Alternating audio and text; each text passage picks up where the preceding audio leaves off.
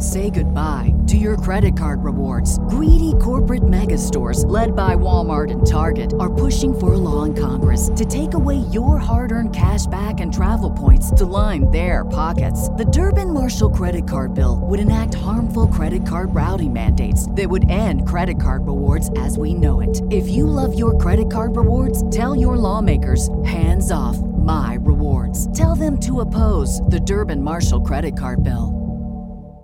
Forever Dog. Just between us. Hey. Just between us. Hey. Hello, I'm Alice Raskin. I'm a writer, mental health advocate, and I turned in the first draft of my next book, baby.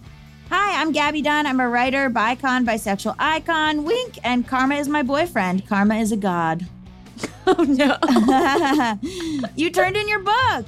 I did. Amazing. You did it. What a relief, I gotta tell you, because that was some tight deadlines I was facing. Yeah, for those who have not listened before, you wrote this book in 4 months after researching for like a year, right? I started researching in March. And because I was delayed in my process because I had intensive knee surgery and moved. Yeah. And then I started writing in August. And I turned it in a couple of days before December 1st, which was my deadline. Oh, my God. So it was pretty intense. But I think what was good was that I just never let myself think I couldn't do it. Okay. I just was like, well, this is a lot, but I'll do 2 chapters a month and I'll just do it. And then I just never even allowed myself to question that not being the case. This is what I respect about you so much is that if you're given a task, you're like, I'll just do it. You're not overthinking. You don't have a lot of maybe you are and maybe you do have self-doubt, but it doesn't come through in your ability to complete a task or your ability to finish a project. You are someone who and that's literally the whole reason that we even have a show and that we started in 2014 or whatever we started, because the idea that you would miss a deadline is unfathomable to you. Yeah. And I actually, with this one, I pushed my deadline, but I did it months ahead of time. Mm-hmm. And I also was given way less time to write a book than most people were. So right. I didn't feel that weird about it. But yeah, I mean, I think that I think the trick for me is that I don't think that the finished product has to be the best thing in the entire world. Because that's literally the thing that you and I have in common that keeps us together. Right. I'm like, I just have to write a book. I don't have to write the greatest book of all time. And that is our superpower. Because I'm not the smartest. I'm not the funniest. I'm not the best suited. But damn it, if a script is due, I will finish it. Right. And I work fast. And I also think we both just treat it like a job. It was never oh, well, I'm not inspired. It was well, I got to get to work. Let me hit my quota for the day and clock out. Yeah, 100%. And I work fast. I'm well, it's my 9 to 5. I definitely don't wait for inspiration. I definitely just go this needs to be on paper. We need to just do it. And that, you and I largely, there are huge days where we don't feel like doing the podcast, but it's our job. Oh, yeah. And that even is kind of even more interesting than the showing up for the writing. It's the showing up to be performative and to be on. And I can't express how many times it's then been and we're out. And I just my whole face falls and I look like I was just asleep. Yeah. And it's not that we're not having fun.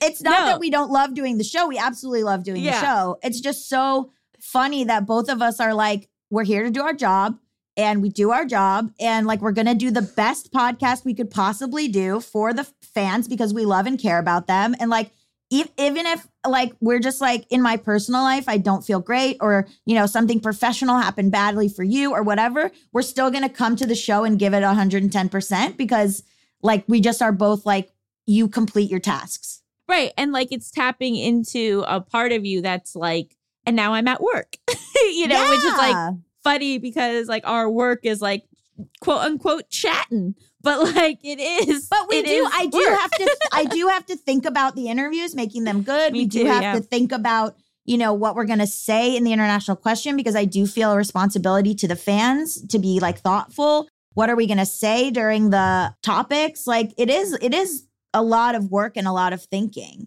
No, it's definitely like I'll be so drained after like a double record day, which is what we mostly do, because it's like, oh, my brain was just working so hard. Like, yes, I was just like sitting here, but it was like just even like while interviewing people, making it clear that I'm listening to them. Like it takes like facial energy and like, but yeah, it's like I think we have a very like workers mindset instead of like creators mindset in a weird way that like has served us well. Definitely. Anyway, well, this is just 1, 2, 3. This is just between us. A variety show filled with heartfelt advice, ridiculous games, and brutal honesty. We have got a really fun show for everyone today. Talk about using our minds. Yeah, we're going to be asking Cristen Conger some tough questions about white suburban women ruining everything, and also about conspiracy theories. And this two-parter episode that she did of her show called Illuminati Influencer Queens, which was just, you just have to hear it to believe it. And it really makes you question, what are we using our minds for? Could we be using them better? And this week, we're going to be talking all about anti-drag legislation and topics. Yes, something I really wanted to discuss. But first, we have got to answer a listener's question. And you know what that means? Hit it! International question! International question! International question! Anonymous, Australia. I'm not saying Aussie, oi, oi, oi anymore. People have said they don't like it. You just did it. Yeah. Okay. Anonymous says, TLDR. I want my non-vegan partner to show more interest in veganism, something that is very important to me and is strongly aligned with my core values. Hi, Allison and Gabby. I've been with my partner for 1.5 years now. I am a vegan and he is not. This has never been a problem in our relationship. I let him eat what he wants and he will usually always choose something with me if we go out to eat. However, we have had discussions about veganism as it is something that strongly aligns with my values, and he has been open-minded and even suggested at one point that he wanted to try eating vegetarian 3 times a week, though he never actually put effort into doing it. So now I think he just said it to make me happy. I also want to mention that I barely ever mention veganism as a topic, unless I get asked directly, because I don't want to push my views on other people. We occasionally cook meals together, which are obviously vegan. However, he goes out of his way to add meat to his portion. He will also often start conversations with me, specifically about meat and cheese, and talk about how good it was, which makes me feel like he doesn't really care/understand my feelings. Recently, I asked him to watch one vegan documentary with me so that I can share something that I feel so strongly about. However, he pretty much said no, and the conversation shut down. His reason was that it would make him uncomfortable to watch anything that references animal cruelty, and he doesn't want to change his lifestyle. On top of this, I go to family dinners almost every week, and I want to say that I absolutely appreciate and love spending time with them. However, these dinners tend to be quite extravagant, and his family enjoys going to restaurants where they can indulge in as many expensive meat dishes as possible. And they spend the whole dinner talking about how good the food is, but I'm usually stuck with one vegan option on the menu, if I'm lucky. Obviously, I appreciate being included in these dinners. However, sometimes it gets a bit exhausting, having to tone down a part of myself just to make everyone else feel comfortable, when all I can think about is the poor animals that were killed just so they can have one yummy dinner. They will even make jokes about my veganism throughout the dinner, which he will sometimes participate in. I just feel that there's an imbalance, that I put myself through many uncomfortable situations because I care so much about making connection with him and his family. However, he can't watch one documentary that might make him a bit uncomfortable to show interest in something that I care about. The main thing that bothers me is that for a long time, he would say things that suggested that he was open-minded/interested about it. So I kind of thought he would open up to it in his own time when he was ready to. However, now I know that he's not even willing to open up and learn about my values, and it just feels like he doesn't care/isn't interested in learning about me as a person.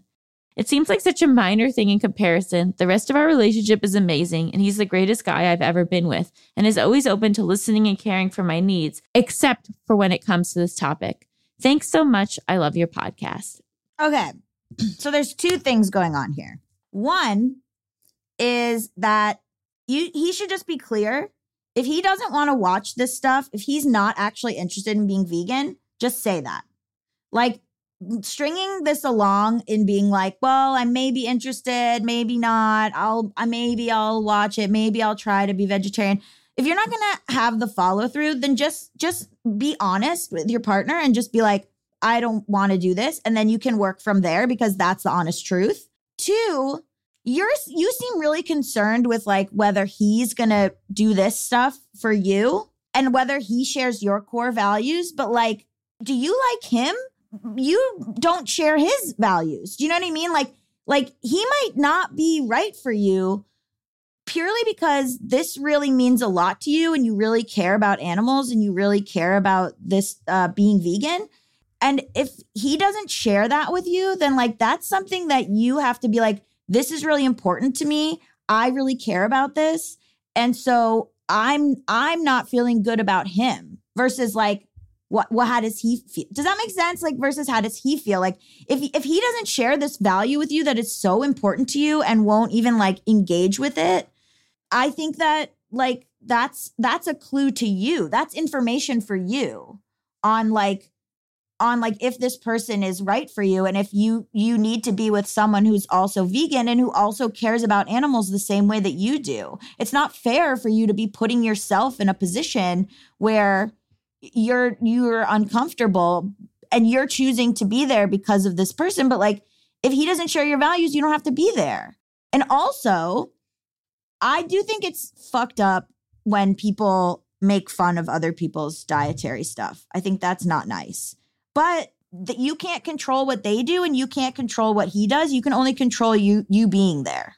Yeah, I mean, it's so funny because I try to always have like a more balanced point of view about this stuff that I would have a few years ago. And I understand that a lot of relationship is compromise and that you're never going to find a perfect partner. But I did find myself reading this and being like, I don't know. It is complicated. And look, I think there's a couple different layers to this. I think baseline, you need to have a conversation with him about him and his family making fun of you, because that is just something that doesn't need to keep happening. Yeah. If that makes sense. They can eat meat around you, but nobody should make fun of anybody's dietary stuff. Right. So I think that like, if you were going to do one thing to address this big, overwhelming problem, potentially, like that's where I would start. Like, that's where I would say like, hey, like when you guys, like, I'm fine going to the restaurants. I'm fine with you eating in front of me. But like, I don't appreciate then also being made fun of. And so if you could stop, please. And then if the next time someone in your family does it, if you could stand up for me, I would really appreciate that. Yes. And then when it comes to what you're going to do about his relationship towards your veganism, I mean, it's really hard because I think it's tricky when you go into a relationship hoping that someone will change. Right. And it's not that like you pulled this out of the air. Like it seemed like he was giving you signals that he would. And then for that not to come true is jarring. But the thing I will say is like we learn things about ourselves all the time and we often learn them through relationship with others.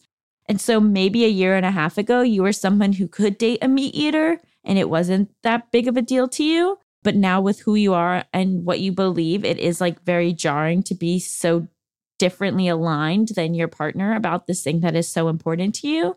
And I think it's worth having a conversation around. I think it's worth talking to him and saying like, it is really difficult for me that we are so different about this thing. I also feel like you do not maybe value it in me or recognize the extent that it is a part of my identity and the way in which I see the world. And so I'm trying to figure out like, you know, is this something that's okay? Like I need to feel respected in this difference. Exactly. Where I feel like maybe right now you're not feeling respected in it, which is super valid. And that next step is then just asking yourself, do you want a lifetime of being with someone who has a different approach about this part of your life that is really important to you? Because I think the answer could be sure, or the answer could be no. Like, I think it's just something you need to allow yourself to examine because like it will forever be a thing and you have to decide if that's okay with you or not for it to forever be a thing. Like if you're going to raise children together, how are you going to raise the children? Will they be vegan? Will they not be vegan? Like this is something that is worth having some really big conversations around. And there's not a correct answer. You're not correct to say, I can't be with someone who's not vegan. You're not correct to say I can be with someone. It's just personal decision. And it's something you just have to get in touch with yourself about and if you're okay with it or not. And people make fun of vegans, but like if you just take away the stigma of like, vegans, like any other core value, if it's incompatible in a relationship, that's a valid reason to break up. You know, like, again, we've talked about this before when we talked about like gender identity, but it's like you deserve to be with someone who celebrates you and likes this about you and not someone who's just tolerating it. I think maybe it would behoove you to be with someone who, at least, even if he's not going to be vegan, have the conversation of like, this isn't funny to me. Like, this is something that I want you to be like, wow, you know what? One thing I like about my partner is that how much they love animals. One thing that I really respect about my partner is how much follow through they have about their core values. Right. How about that? And, you know, sometimes like you have to experience the relationship to see if these types of differences will push you further apart or pull you together. Like when I started dating John, I was still eating chicken and turkey and fish. And I didn't like that about myself, but I felt like in order to get the protein I thought I needed to do that. And he ate everything and like is a very adventurous eater. And so at the beginning it was like, uh-oh. And I like decided as we've been together to first become a pescatarian and then to become a vegetarian. Mm-hmm. And that obviously shifts what we can make in the home, where we can go, all of that. And there's a version of our relationship where that would have caused problems. Mm-hmm. And I was honestly like worried to make the decision to go full vegetarian because I was worried that he would be annoyed with me or that it would like cause issues. But he actually has been like super understanding of it. And he has eaten less meat since being with me. Right. He now tries to be more vegetarian, not strictly, but like makes a conscious effort to eat meat less often. And when I met him, I would never, ever have guessed that is where we would have wound up, you know? Right. So it's not like, oh, I should have known from the beginning that he would never be this way. It was like, you didn't know. Sometimes you just need to like live an experience with a person and see what it is like to join lives and if that works or not. And sometimes you're pleasantly surprised and sometimes you're frustrated because the flexibility you thought you saw at the beginning actually didn't end up being there. Mm-hmm. But also, like, again, like this, I don't think this is something you have to decide in a vacuum. You don't have to decide, I can't be with a vegan, let me just leave. I think it's saying, I'm realizing this thing is really important to me. Is there a scenario where at least when we cook at home, we don't have meat? Like you can eat out with all your meat. When we cook separately, you could have all your meat. But like if we're going to cook at home, like I want to introduce you to some really cool vegan options. You know, like where is he willing to meet you? Yeah. I mean, it's even like, can you just respect this about me? Totally. Like, I feel like it, like, right, the worst case scenario is like he goes to his friends and he's like, she dumped me for not being vegan, right? But the real truth is like, if you guys break up, it's because he doesn't respect a core value of yours. Mm-hmm. Period. But I think there's a lot of conversations to be had before making that kind of decision, but it's worth those conversations. So hopefully that helped. If you want to submit your international question, you can send it to justbetweenuspod@gmail.com. That's justbetweenuspod@gmail.com. Up next, we've got an exciting interview with our highly esteemed guest, Cristen Conger. Stay tuned.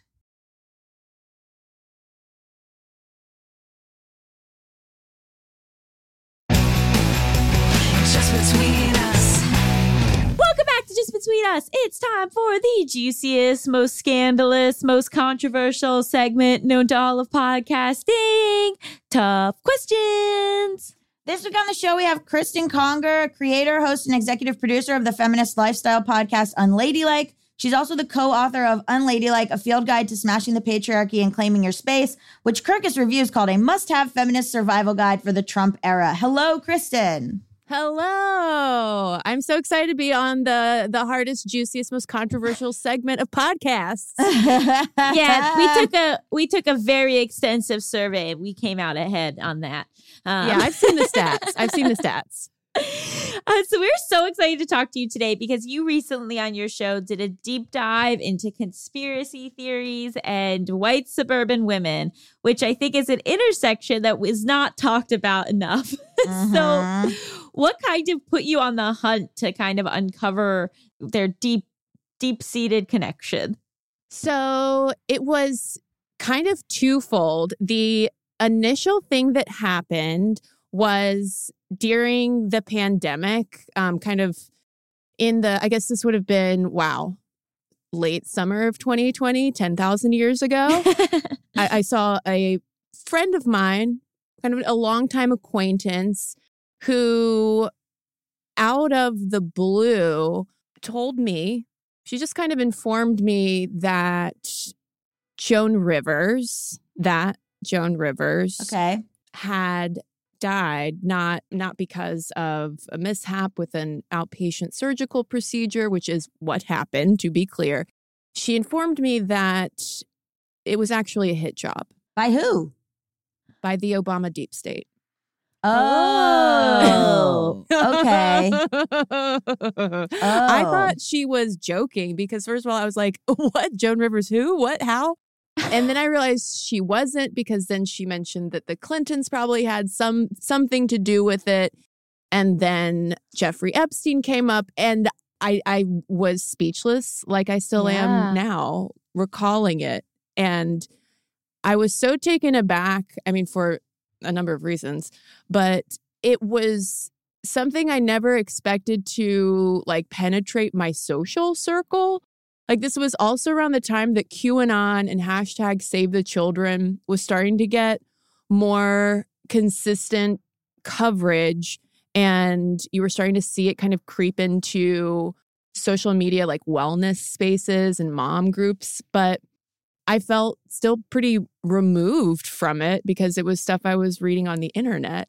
And then lo and behold, this person who I just never would have thought would have been a QAnon conspiracy theorist, turns out, it was a lot closer to me than I realized. And then as I started researching, I realized that I was raised in a kind of conspiratorial household. My parents were super evangelical Christian, early 90s.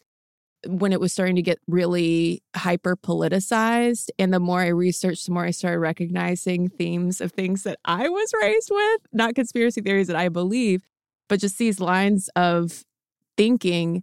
And then I just couldn't stop. I myself then fell down the rabbit hole. What kind of lines of thinking? There was a lot of, the first thing that comes to mind is gay panic. So I feel like in the 90s, it was all about the so-called homosexual agenda, whereas now it's just been replaced with the so-called trans agenda. Which we all know is real. Oh, yeah. Yeah. Trans people run the world. It's mostly just to look super hot, and it's mostly my agenda. Yeah. And it was, I almost hate to call her out like this, but my mom, who... She's chilled out since then. I will give her that. But as a kid, for instance, we were not allowed to wear Levi's brand jeans because Levi's allegedly supported the homosexual agenda. Sure. Wow. So it was that kind of conspiratorial consumerism that I started, myself connecting the dots of oh, okay. A lot of, when Bill Clinton was elected, it was, the apocalypse was nigh, y'all. So that's so interesting to have grown up in that lifestyle and that point of view, and then still think that you were going to be safe from the conspiracy theories. Well, it's not like as I grew up, I quickly grew out of that culture. So it's not like I'm still surrounding myself. I don't have church group after this.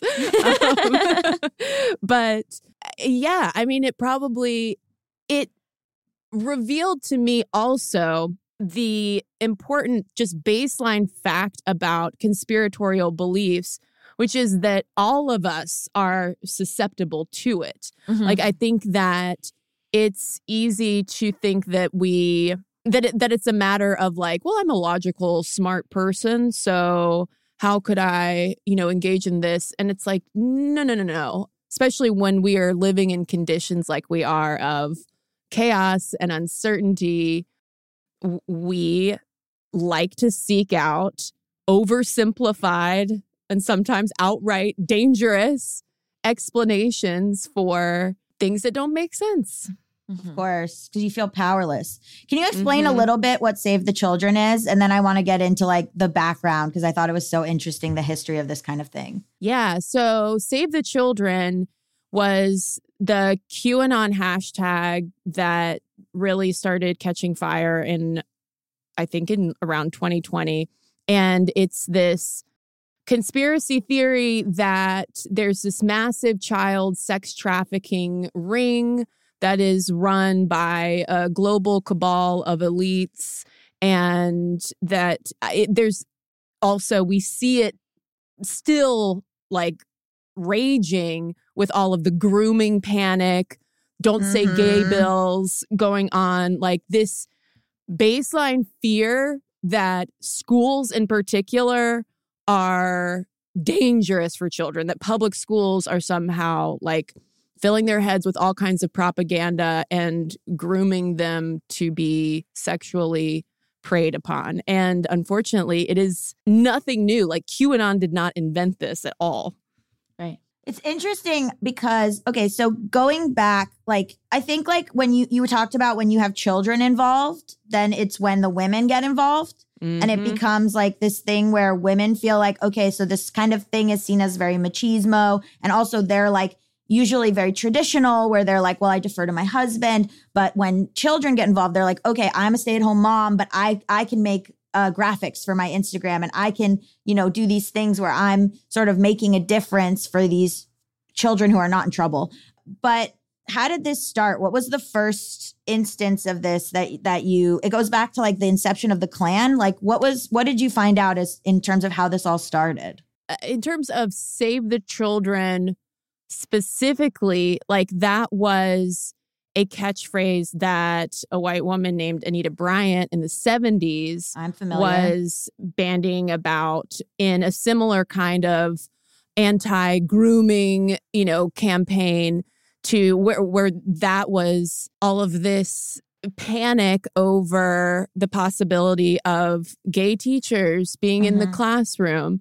And if we go back even further, a lot of this white women led conspiracy theorizing centered a lot around the Equal Rights Amendment. Like to me, in looking at the history in the US, when the ERA is first introduced soon after oh my God, I should know the amendment. It's the one where women got the vote and I'm totally blanking on it. The 19th? Thank you. I was like 17th? That's not right. Well, yeah, it's when white women got the right to vote. Yes. The white lady voting amendment happened, and then in the 20s, soon after that, the ERA is introduced for the first time. And as your listeners might know, no, it has not been ratified into the Constitution yet. But the ERA was something that really mobilized a lot of these conservative white women who believed that it was some kind of anti-American, one-worldist sort of propaganda. And there was a lot of fear that from these white women that they would lose their feminine privileges. Like they wanted, it's very like trad wifey, right? Of wanting to remain like stay-at-home wives and moms, as if somehow like feminists are all about just like pushing women, Nobody is trying to make you not. I know. Exactly. And we see just like different iterations of this as the ERA would kind of rise and then fall again. And you see it big time in the 60s and early 70s, where conservative white women really started getting organized and promoting a lot of anti-feminist propaganda, but using their status as mothers to give them credibility of just like, and I feel like we still see so much of this discourse today where it's like, well, I'm a mother and therefore that is my expertise and you can't argue with that. It's like the double-edged sword of this like sacredness of motherhood that is so deeply entrenched in our pronatalist culture. And I hope that I'm not about to just get y'all lots of hate mail from parents.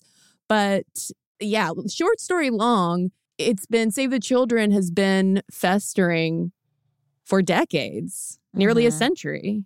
And why do you think that people are able to not see the underlying anti-Semitism and racism and classism that curses through these theories? Like, would these people own up to that element of it, or are they just like cognitive dissonance, ignoring that undertone? I think it's a little bit of both. I would think that it has a lot to do with how binary conspiracy belief is, because one of the reasons why it's so comforting in a way to people is because it splits the world into black and white. You have good people and you have evil people. And you somehow have the knowledge of who these secretly evil people are. So if we're talking in such black and white terms, if they believe that they're on the side of good, and yeah, maybe there's a little anti-Semitism, transphobia, a lot of icky stuff, but it kind of comes out in the wash because, I mean, come on, like, you know, we're fighting evil here. So then you get into, I think that there's like intentional kind of ignorance to it, but also really believing that you are on the side of good. It does come from feeling powerless. It does. I think people need to feel like they're doing something or fighting something or that they have a place in the world. I often feel like sometimes it's just like, you guys can just be friends. Did you know that you can just like be friends and you don't have to like rally around lizard people to do that? Like, I feel like they just don't have a place in the world. And so they're desperately searching for like something that will be so meaningful and yet simple. I get it for women. I get it. But it's like, it's just so wrongheaded. I also get it in the sense of how online everything is and the role of social media and all of it. It's also a side effect of finding your community, because a lot of times, you know, people end up in these little pockets in private Facebook groups or YouTube channel comment threads, whatever it might be. And I noticed this actually a couple of weeks ago. I was doing a bonus episode on Meghan Markle pregnancy truthers, which is like just, it is exactly what you think. Oh, wait, what is it? I gotta know. Well, it is. So they are anti-Meghan Markle conspiracy theorists who believe that she never carried that she was never pregnant with her and Harry's 2 children. And some of them even believe that photos of their children are actually dolls. And that this whole thing is a farce.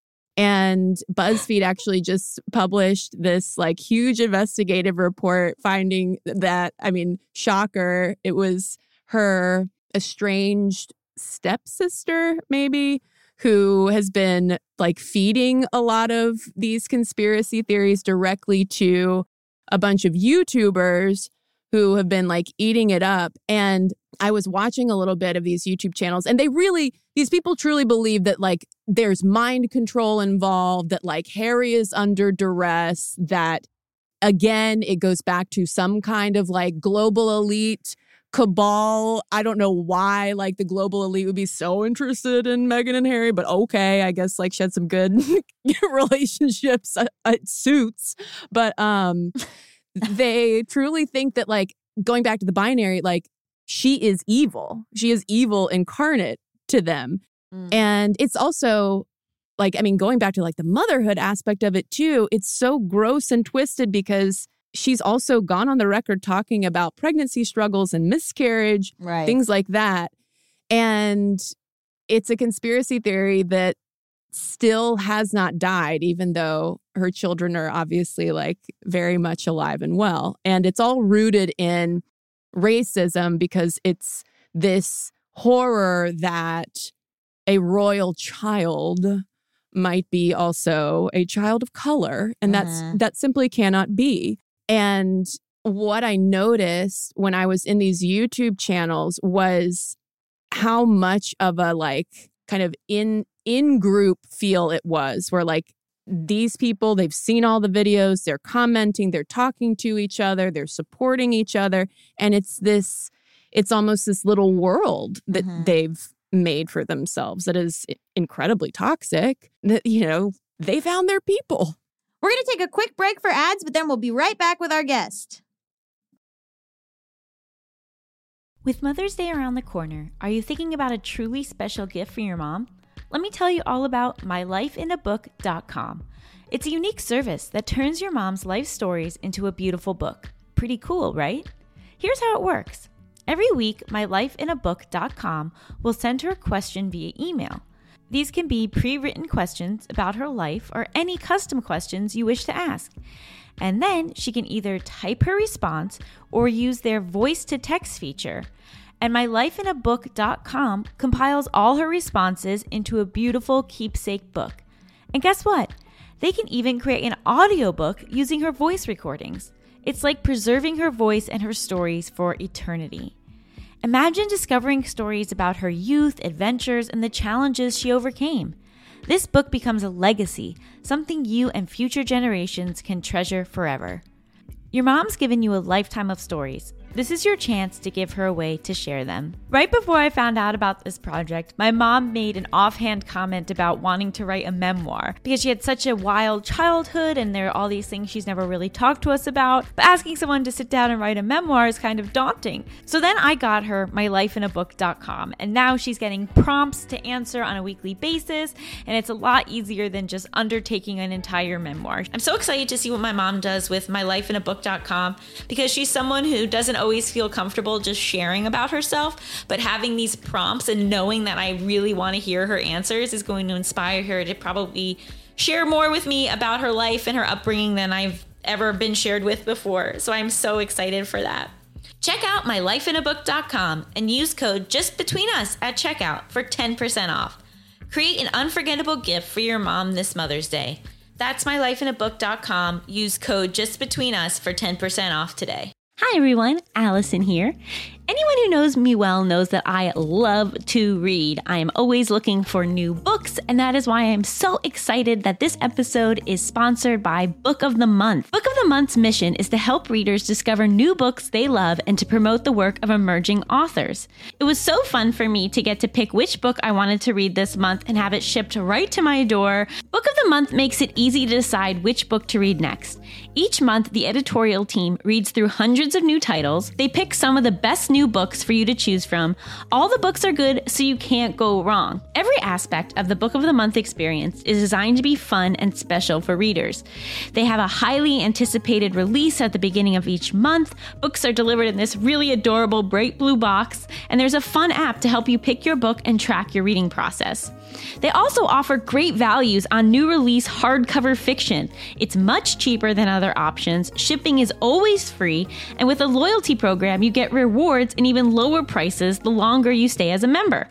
My first book from Book of the Month was The Husbands by Holly Gramazio. I am tearing through this book. It is so fun. It's basically about this woman who one day comes home and there's a husband in her apartment, and she's like, "Where did you come from?" And then she figures out that every time her new husband goes into the attic, a new husband comes out, and she's like shuffling through all these different husbands from the attic trying to figure out which one is the best. It is right up my alley, and I love it so much. So if you want to take part in Book of the Month and have a brand new book shipped right to your door every single month, go to bookofthemonth.com and get your first book for $5 with code PEDALS. That's $5 off with code PEDALS. I cannot recommend this enough.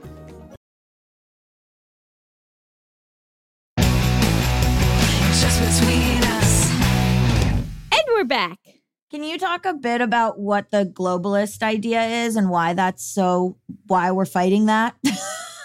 It's one of like the oldest conspiracy theories in the book. And to be honest, I'm not entirely sure why people have like never not been hung up on this, aside from just pure anti-Semitism. That's like what it is. It is like old, long-standing anti-Semitism that blames everything negative or bad on just some secret group of Jewish people who are controlling everything. And it's been wrapped up in different kinds of, presentations and shifted like a little bit here and there over time, but it always like circles back to that. I mean, it's rooted in a lot of anti-Semitism, xenophobia, like just any fear of the other. Mm-hmm. Michael Hobbs, who's like a really incredible podcaster and journalist, talks a lot about how like we fixate on stranger danger when in reality, the people that harm us are people we know. And so do you think there's like an element of that? Like if it's giving into these conspiracy theories, then it's like, well, it's these other people and I have to protect my family from these other people instead of the fact that maybe someone in your family is causing people harm. 1,000%. It's, I think, psychologically easier to grapple with the possibility that it's, stranger danger outside of your home than the danger inside your home and in your relationships. And it's also just so classic to white supremacy.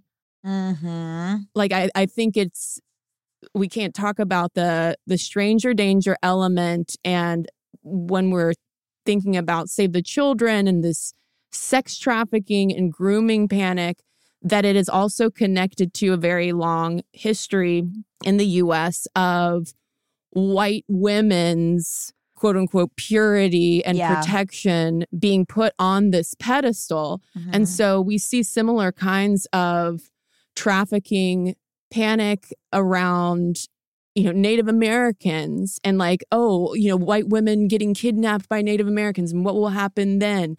All of the racism and about the stranger danger of Black men of color. Like it's all of a piece of just this very toxic construct of white womanhood, and also using that pedestal, that ladylike pedestal, not to be so totally on the nose about it, but using that as an excuse to then actively oppress other people. Because look, you're saving the children and the women. Rather than like most mass shooters being white or like the domestic violence rates among police officers or whatever. Like, no. It's not coming from inside the house. Believe me. That's what they're saying. Yeah. So can you talk about the phone trees? Because we talked about social media. Can you talk about the white women doing these sort of phone trees around conspiracies and racism? Because that was so interesting to me. Yes. So this was something that I learned from a history professor named Aaron Kempker, who wrote a book about conspiracism within the anti-ERA movement in the 70s called Big Sister.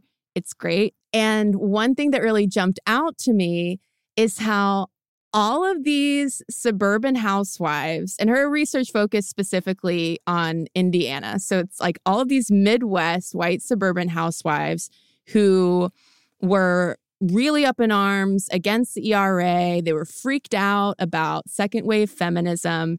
And I mean, I got to hand it to them. Like, they were very organized. So they would set up phone trees where they would have people, essentially like all the ladies in the group, calling their representatives, all the local folks, their friends and their neighbors, alerting them to whatever was coming down the pike, allegedly. And there was this one campaign, I think it was called Let Freedom Ring. And they put up all of these signs around town that are almost like, like if someone like needs a roommate and it's got like, call this number, like the tearaway sheet with the phone number on it. It was kind of like that. And they would post all of these up and they would be it would be a phone number to a pre-recorded message that was just, some kind of conspiratorial bullshit. And they would also go through, I'll hand it to the ladies, they did go straight to the text. Like they would get congressional records and go through the transcripts and the minutes of committee meetings and flag anything that they suspected had to do with any kind of like globalist organizing. Like they were very against the UN, like anything that was like, hey, let's help each other out. Like that was seen as something, very nefarious because we're America. We need to protect ourselves. And it was also a fear in that too of not just like white society being upended, but it's really also about like Christian nationalism and white Christian society being displaced, which is also where like my own like 1990s childhood dovetails with that, because my parents, to my knowledge, weren't on any phone trees, but we were always going to Christian bookstores and getting magazines in the mail and like all of this conspiratorial kind of propaganda. Mm-hmm.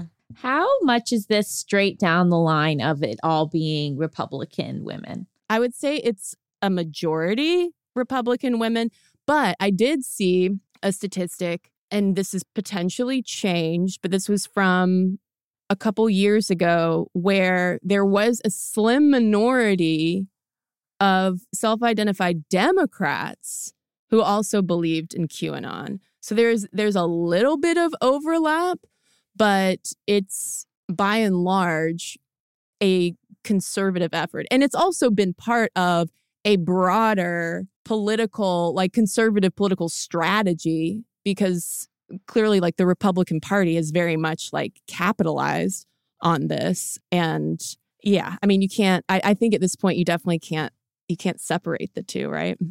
I do think there's an element of like the dirtbag left, as they call themselves, where like they do kind of traffic in this kind of thing, pun not intended, where they very much like will do the sort of like, yeah, we're leftist, so the Clintons are lizard people.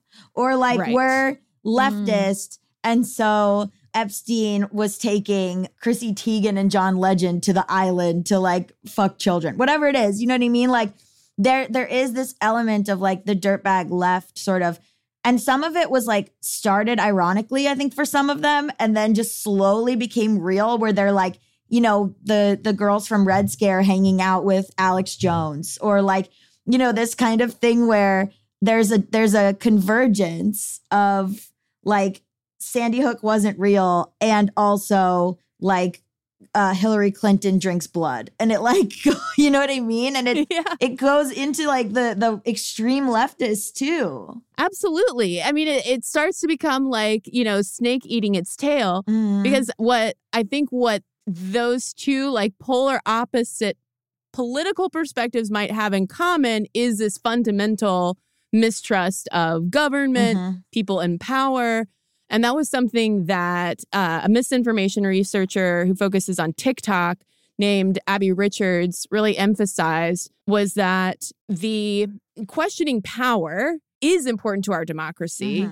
And that like the answer to all of this is not like, ooh, if it's a conspiracy theory, therefore it is bad, get away. Like, no, like this kind of skepticism, it can be healthy. And also we have to remember conspiracy theories that have turned out to be true and terrible things that people in power and the government have done, particularly though, to already marginalized groups. Right. I think that's where it's like when you factor in the targets of the conspiracy theories and who is actively harmed by it, I think that's where, I don't know, I wonder if that's where maybe the dirtbag left and the QAnon right kind of hope, I would hope, maybe this makes me a dirtbag leftist, but I would hope that they at least like, there's a little bit of distance there. Like what even defines a conspiracy theory, right? Because I think that you're right that some things have really turned out to be true that originally were not mainstream accepted. Does a conspiracy in itself, like, I feel like implies it's not real? Like, how would you define it? Yeah. So in terms of conspiratorial thinking, the three main ingredients of that are everything is connected, accidents don't happen, and nothing is as it seems. Essentially, question everything. And any dots that could possibly be connected, we're not talking about like correlation versus causation. If it correlates, it is the cause. And like when I was doing my research and kind of got into those sort of fundamentals, it made a lot more sense of like, just like getting into that mindset. And it is kind of challenging that like conspiracy theory, especially these days, does suggest like therefore must not be true. And I wonder if I don't know, I'm now finding myself like wondering if we need like some kind of new language to refer to conspiracy theories that did turn out to be true. Although I guess the term for that is facts. Right. Like I definitely I agree with questioning everything. I absolutely agree with like questioning everything, looking into everything. I think we really did a disservice to Gary Webb, who uncovered that the CIA actually did put crack in Black communities. I think like there are things that totally ended up being true. Iran-Contra, stuff that like actually did end up being true. So I do understand the questioning of everything. It's just it's just like, you're right. It's like, who is it against? Like, that is the government against Black people. That is, the government against, people in Nicaragua, whatever. Like there's like a differentiation in like who has the power, because the government's not going against evangelical Christians. Like, I'm sorry. Like, it's just not what's happening. Yeah. I mean, I think that power question is so important in all of this. Like who is claiming to be oppressed in some way, and who do they think they're being harmed by? Yeah. And why?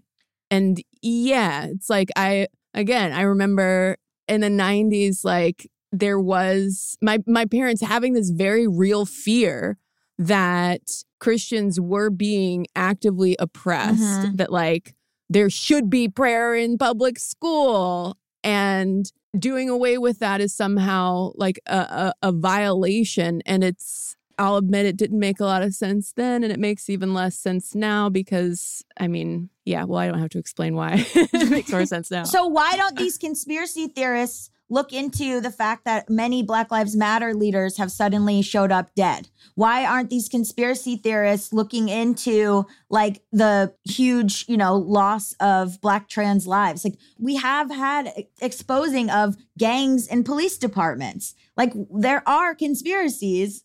Like why? You know what I mean? I know the answer why, but you know what I mean? Like there are conspiracies that are actually happening, but they're like, no, not those. Yeah, exactly. Like I would guess that their answer to things like, well, what about Black Lives Matter protesters or, Black trans people? Their answer would probably be, well, they're part of the cabal. Oh my God. Listen, I'd love to be part of the cabal. I've never been invited to the cabal, to be honest. And I am a Jew. Me neither. I mean, come on, where's your invitation? Where's my invitation? So I'm curious, like, what do we do? Like, because everything I'm learning in school is like, once these people believe these things, they're kind of gone.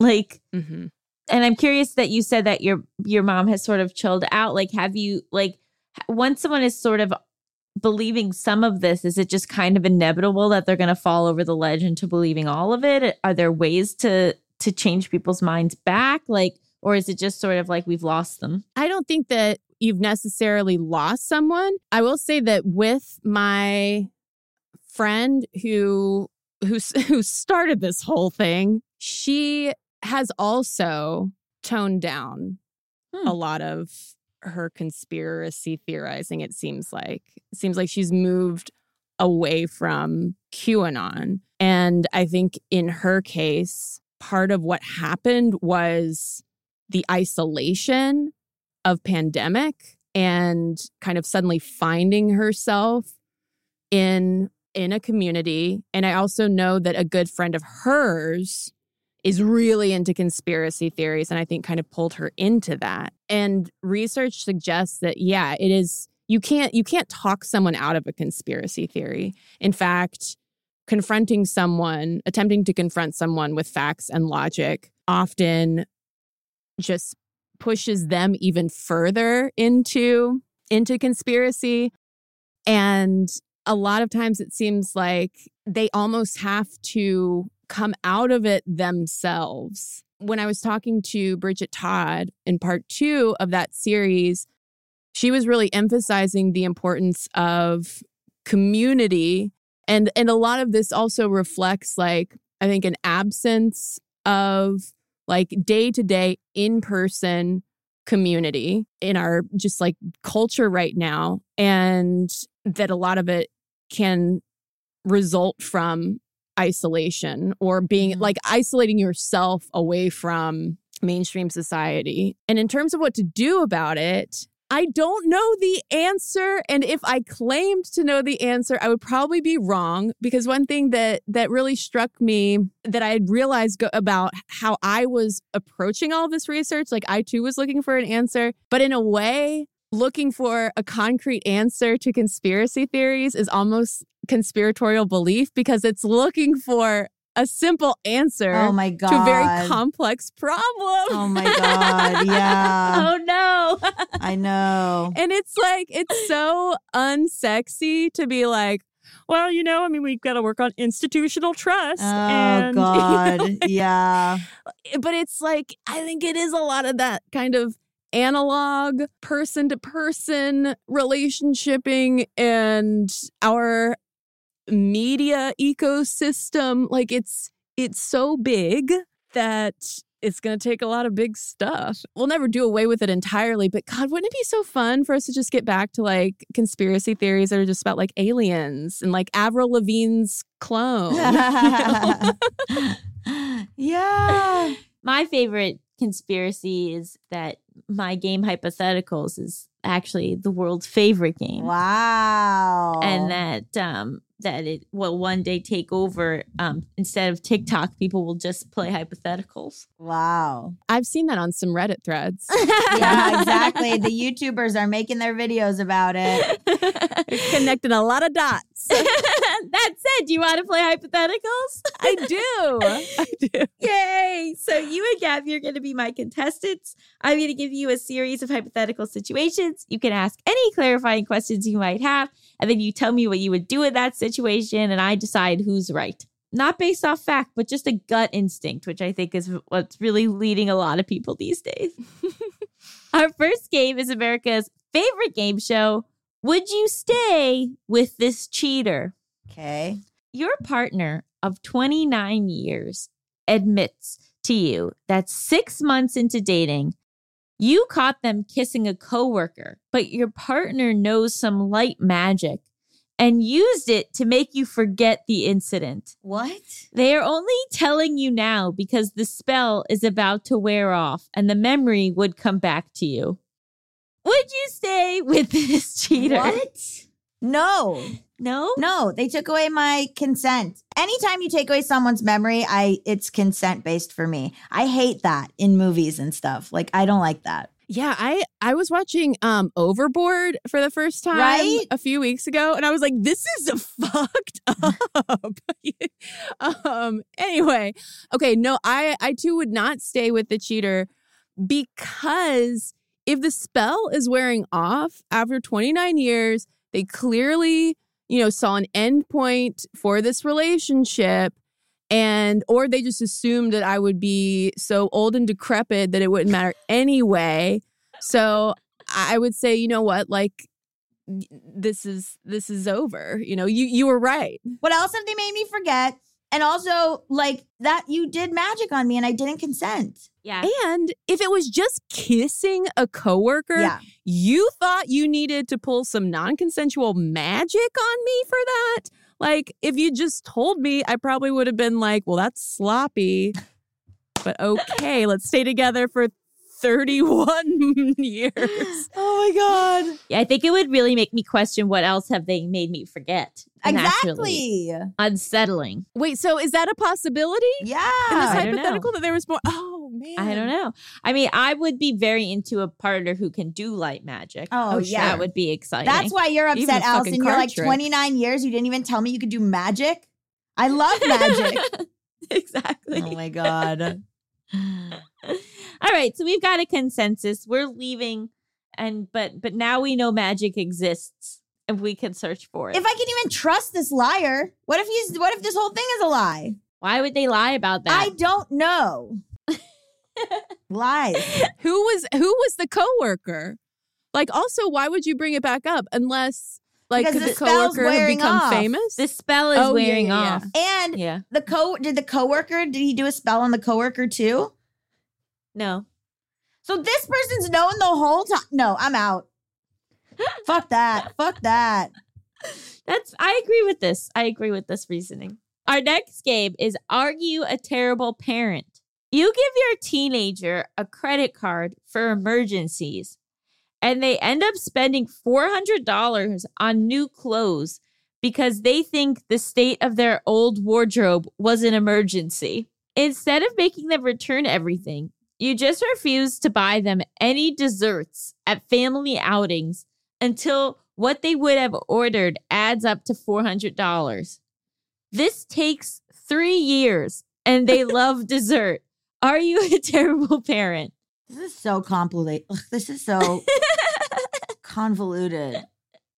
I'm going to say yes, you are a terrible parent, not for giving them the credit card, but for denying them $400 worth of dessert. Like, I mean, when I was a teenager, if my parent had denied me dessert, even if it was to pay off my $400 wardrobe, I would have internalized that as them telling me I didn't need to eat dessert. So I'm going to say that's bad parenting from just like a body positivity perspective.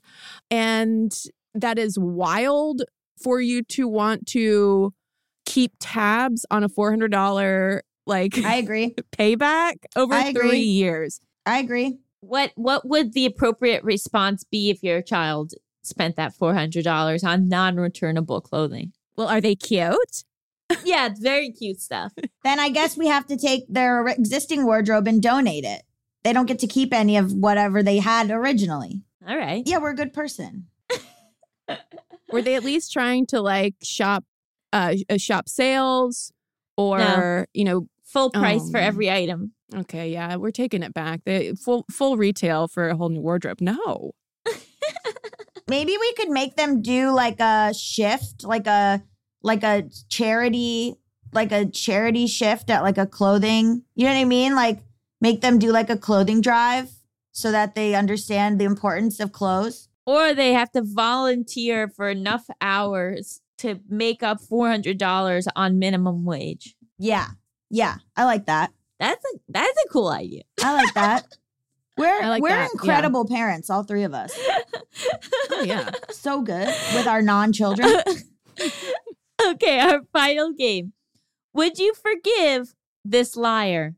You run into your middle school art teacher as an adult, and you are so excited to share with her that you recently quit law school to pursue painting full time. Uh-oh. And one of the main reasons is because she told you that you had what it takes to make it in the art world. Uh-oh. Your old teacher turns pale and admits that she says that to every student, regardless of talent, Uh-oh. because she read it helps build overall confidence. Would you forgive this liar?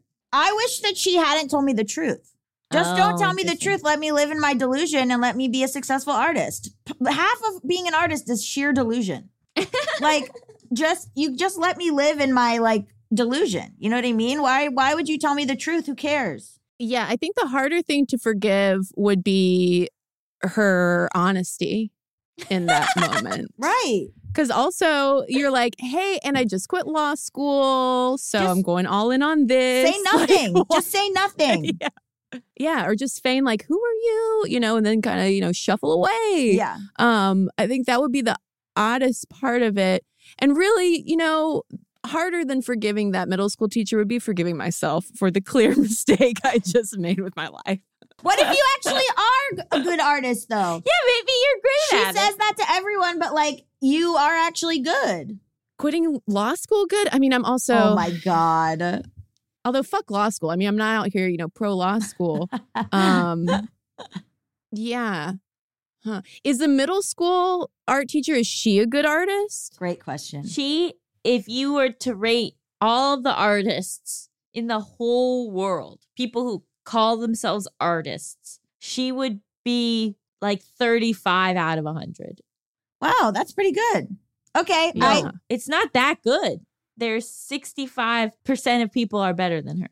I don't really understand this math, okay. but I didn't even. Okay, so like imagine like she's in like the 35th percentile. That's good. She's better than 34% of people who consider them artists, but worse than 65% of artists. And you think that's good to you? For an art teacher? For a middle school art teacher? Yeah, that's true banging. For a middle school art teacher. Okay. Yeah.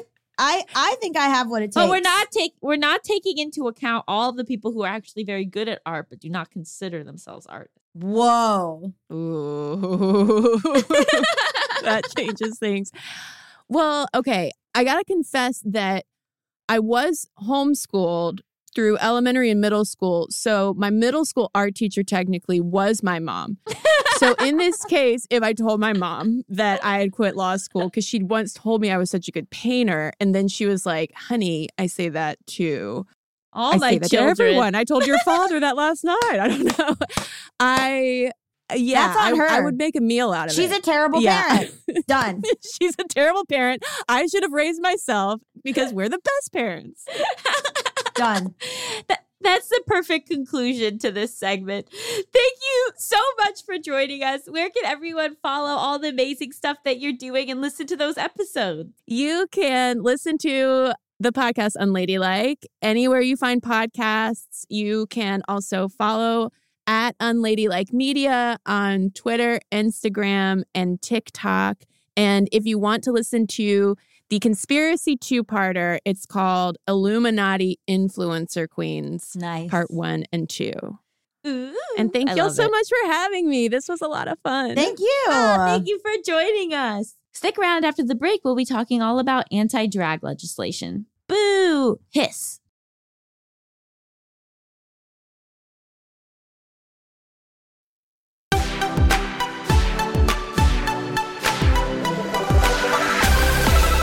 Welcome back to Just Between Us. It's time for topics. XXXXX, baby. Baby. Melissa's a little bit sick. This is my very sexy voice. This is the voice of congestion. Congestion and suggestion. A suggestion of congestion. Wow. So this is a tough one, but I wanted to talk about this. And I know that it'll have been a little while, though it's still worthy to talk about, even probably for the next years. But I wanted to talk about the shooting at Club Q, which is a Colorado Springs queer bar that 5 people were killed. And I wanted to discuss it because I think it comes on the heels of a bigger conversation about anti-trans and then also anti-drag legislation. I did not have on my bingo card Republicans go after drag. I should have, and I did not see that coming. I think, drag has become very mainstream. And because of that, it faces the same problems as trans visibility does, which is all of a sudden people who didn't even think about it or know about it are like, wait, we got to do something about this. And it's out of fear largely. And so there's been a lot of conversations about like drag being grooming or like trans being grooming. And like we talked about this a bit in our interview with Cristen earlier about how it used to be seen as like if you were a gay teacher, if you were even a teacher who was gay, you were grooming kids, which honestly, it's this idea that like if they see something gay, they will become gay, which is hilarious because I saw so much straight stuff and yet here I sit. Can I ask for a little clarity about grooming? Because I think often grooming is used in the context of then having a sexual relationship with them. Exactly. Is that what they're talking about? Or just like turning them gay or turning them trans? Both. It's a problem with turning them gay, turning them trans, turning them into drag queens, ? But also the idea that this is like pedophilic in some way, that we're forcing children into sexual situations where inherently that is not true. Is drag like some drag kind of like flirty sexy? Yeah. But that's not what's happening. Like that's not what's happening when they read to kids at the library. Like, you know, that's very different than going to a drag club. Also, it's very interesting to me, these people who are like, I don't want to give my kid the vaccine because parents should have complete freedom and discretion on what to do with their children.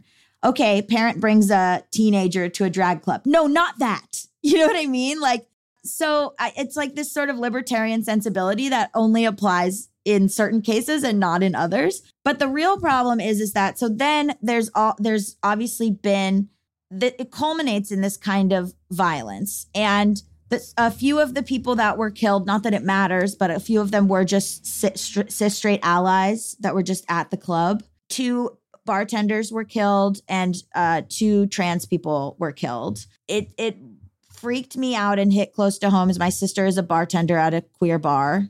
So she was, you know, her bar was very much like, here's our contingency plan. Here's what we do. She was very upset about it. I don't want to talk a little bit more about that because that's her experience, but she was having some mental health problems around it. And so basically what the words, the anti-trans and anti-gay and anti-drag words and legislation leads to these actions directly because, as Cristen was talking about, they believe they're saving the children by doing this.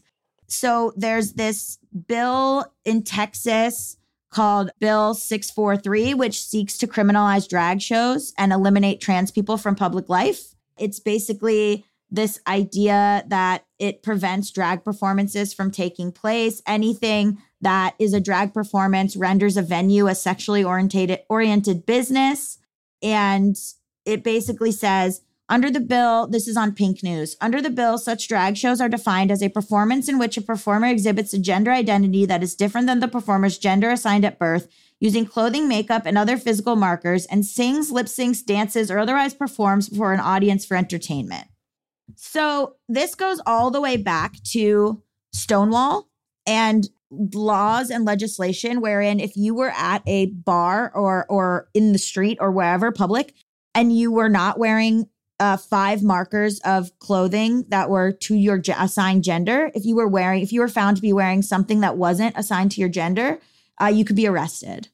It seems like we're going backwards to that kind of legislation that I thought we had surpassed. And it's like, it's such a dangerous, slippery slope. It does lead to other things such as like last week where there was a man in Georgia who was arrested for making terrorist threats on social media against 2 LGBTQ nightclubs. And that's reported in The Advocate. So there is constantly, and like, again, like while talking about Club Q, Tucker Carlson had on this woman from Gays Against Groomers, which is basically this group that put the blame on the shooting on gender affirming healthcare, saying that it's like an evil agenda and that, you know, it's being accused of being groomers is doing harm to queer people as a whole, even though, I mean, it's basically just TERF rhetoric, like, or transphobe rhetoric, saying that, you know, we're gay, but we're not, you know, we're good and we're not like these bad gays or whatever, which basically just plays into Republican talking points. That's the call coming from inside the House. But someone like Tucker Carlson or all these Fox News people having these people on and creating this fear is what directly causes violence against our community. Yeah, it was interesting to learn this term, stochastic terrorism. I apologize if I mispronounce it, but it's basically when the public condemnation of a group leads to violent acts against the group. Right. And so I think that that's exactly what we're seeing with all of these anti-trans bills, all of these, you know, anti-drag bills. Like it's saying like, this is really harming people. these people are doing harm, and then being, I can't believe somebody went and tried to kill those exact people that we were saying were so dangerous and needed to be stopped. Exactly. And the people that are making those statements are the ones that are the first ones to come out and say, I can't believe this happened. Yeah. Right. Yeah. And also, what do you think is going to happen? If you say these things, what do you think is going to happen? And I also want to say that, like, this is why we need these safe spaces. This is why we need spaces for queer people and allies, and even just for queer people, because the outside world is so hostile. And that's why it's so jarring and so sad when something happens in one of those spaces. And it does put a target, right? You see a place called Club Q, you know that's a queer space. So it does put a target, which is like, I go out in West Hollywood. I go out all the time. I went out the next day. Like, I'm not going to be scared, but away from these spaces. But it is like, you know, some places are like experiencing less clientele. I think now would be a good time for people to go and support local queer bars if they can, local drag if they can.